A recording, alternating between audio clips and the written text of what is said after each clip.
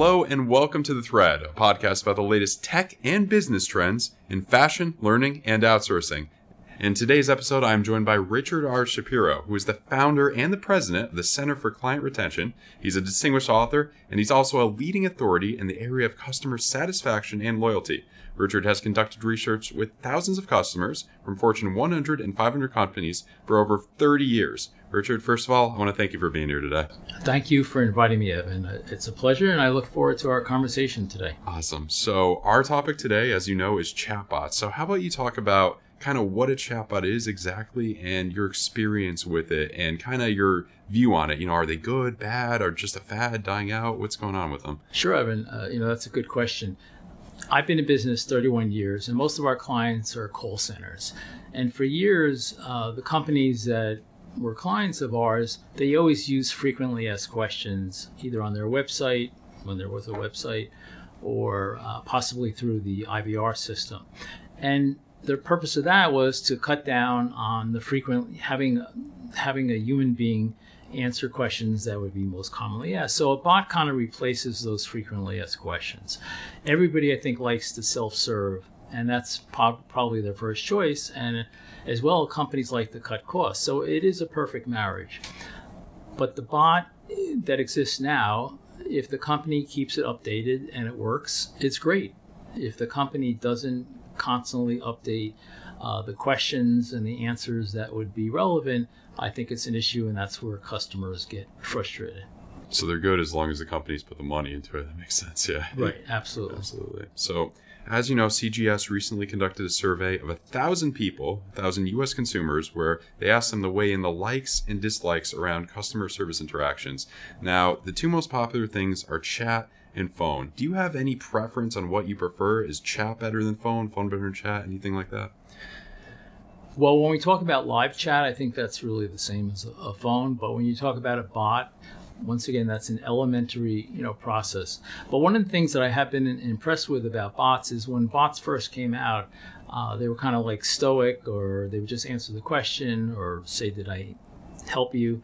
But now a lot of the bots automatically are programmed to say like good morning or good afternoon or thank you or I hope you had a good day. And even though you know it's a bot, you feel good about it. Just sometimes puts a smile on your face, even though it's a robotic message. Yeah, so the more relatable, more personalized, conversational bots, I think, are good. I think it makes sense. Absolutely. So in the survey, we found this year 29% of people said they would choose chat over a phone. But what was very interesting, at least to me and a lot of other people, was that the year before, 2018, around 50% said they would choose chat over phone. So it's going down. Less people are choosing the chat. And that's surprising since as technology increases, you expect more people to choose chat. Do you have any ideas why that could be? Sure. Well, I'm an analytical person. So what that tells me is that people do like chatbots, but probably over the last year, maybe the companies that they're using haven't really updated the messaging or updated the responses. So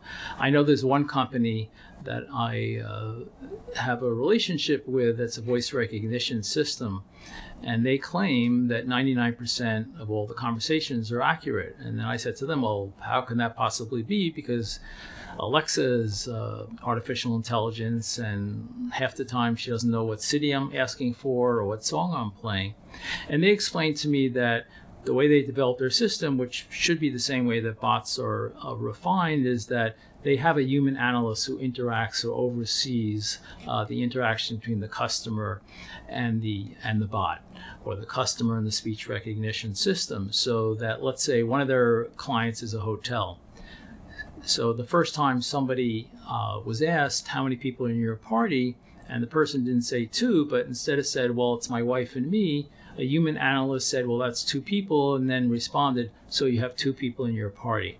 So these are the types of things. You need to train the bot and keep it updated. And if you do, I think that people will go back to using the bot, and it won't be frustrating. And I think that statistic will probably start going back where people are comfortable in using a bot versus picking up the phone. So companies, they got to stay updated on it. That's why the companies are getting a little bit lazy. Right? I mean, it is also possible. A lot of people are on their mobile devices. And I think when you're on your mobile device, checking out a website, and if the telephone number appears, if the company actually highlights that number, and you can just click on it, and if you think you're going to get a rep right away, that might be another reason as well. Where the visibility of the telephone number, and if their expectations are that they might quickly get a person on the phone. Yeah, fast, instant gratification, absolutely. So, yeah. So I want to ask you a question, a very interesting question. We asked the 1,000 people, if you had to pick one word to describe artificial intelligence when it comes to customer service, what word would you choose? Frustrating or frustrated. Listen, my wife is constantly yelling at Alexa. We do have a place in Florida, and we feel very fortunate as well as in New York. And, we could be asking what the weather is, and then all of a sudden, they'll give us, let's say, Fort Lauderdale weather. Oh, we didn't ask Fort Lauderdale. So here's where a case artificial intelligence is kind of using our history, but their assumptions are incorrect. So. Yeah, so you're not far off from what most of the people said. The most popular choice was maddening, 13%, and every single other choice was pretty much negative, with one kind of neutral one being futuristic. No, so I'm sure my wife would say maddening. So yeah. So what do you think could be done, to fix that, to make people more positive towards it? I know you just mentioned earlier about the better statistic with the 99% of accuracy. Do you think if it gets to that point, more people will be? Well, looking at the forest from the trees, there's so many choices out there for consumers. So overall, when customers get frustrated, you're really telling them you don't want to help them. I mean, and these days with so many options and customers not being as loyal as they used to be, if you have a service where you have a lot of competitors, or you have a product where you have a lot of competitors, and your customers get frustrated, they're going to start to look for your competitor. So I think what you have to really make that the end game. Do I want to keep my customers? Do I want to keep them happy? Do I want to get good reviews? Do I want to get good testimonials? And to me, any phone call or interaction is really an opportunity with that company to build a relationship, a stronger relationship. So I would make sure whatever the process is, that it's well-defined, but in all cases make it easy for that consumer or that customer to get to a live agent if that's the only way the problem can be solved. That makes sense to me. Definitely makes a lot of sense to me. So another stat that was interesting to me in the survey was 71% of people would be less likely to choose a brand if they knew that they didn't have any human agents available. I know a lot of friends who just don't buy stuff when they know there's no one to talk to, no actual person to talk to. Why do you think that is? I think it's, what I kind of referred to before, that if somebody thinks, I think everybody has a pretty good feel for whether something can be fixed, by artificial intelligence or a human being. But a lot of times you don't know, but if you do know a company doesn't have any kind of staff, or you hear from your friends that they don't allow you to talk to a person, I think that in a lot of cases can help you make the decision to perhaps go to a competitor. But I know I had a case, with a credit card company where by accident I put, paid the wrong credit card. I had 2 credit cards with this company. I knew analytically that there was no way that I could transfer the amount of money that I had a credit on to the other charge, and I had to call. Yet when I called the company, I had a recording saying all of our agents are busy, the lines are long, please self-serve, and I knew what was probably going to happen, and I pressed 0, and immediately I got to a rep. Yeah, so in complicated situations, you always there's always, at least what you were saying with the credit card, something like that, you always need to talk to an actual person. The AI hasn't gotten that good yet to be able to do that completely on your own. What I want to add, do you have any ideas for when we'll get to the point where AI could do like all this stuff, the 99% you were talking to? Is there a matter of years? I think it's probably a matter of years, because one of the companies that has had a terrible track record for AI is Boeing 737 MAX. I mean, basically Boeing through artificial intelligence, decided that that should override, the human interaction and human thought. So I think we're far away, from AI taking over, which I think is a good thing. I think that the human brain still can be, empathetic and sympathetic, as well as be knowledgeable about how to answer the questions. That's interesting. That's good to hear. I don't want AI to take over everything.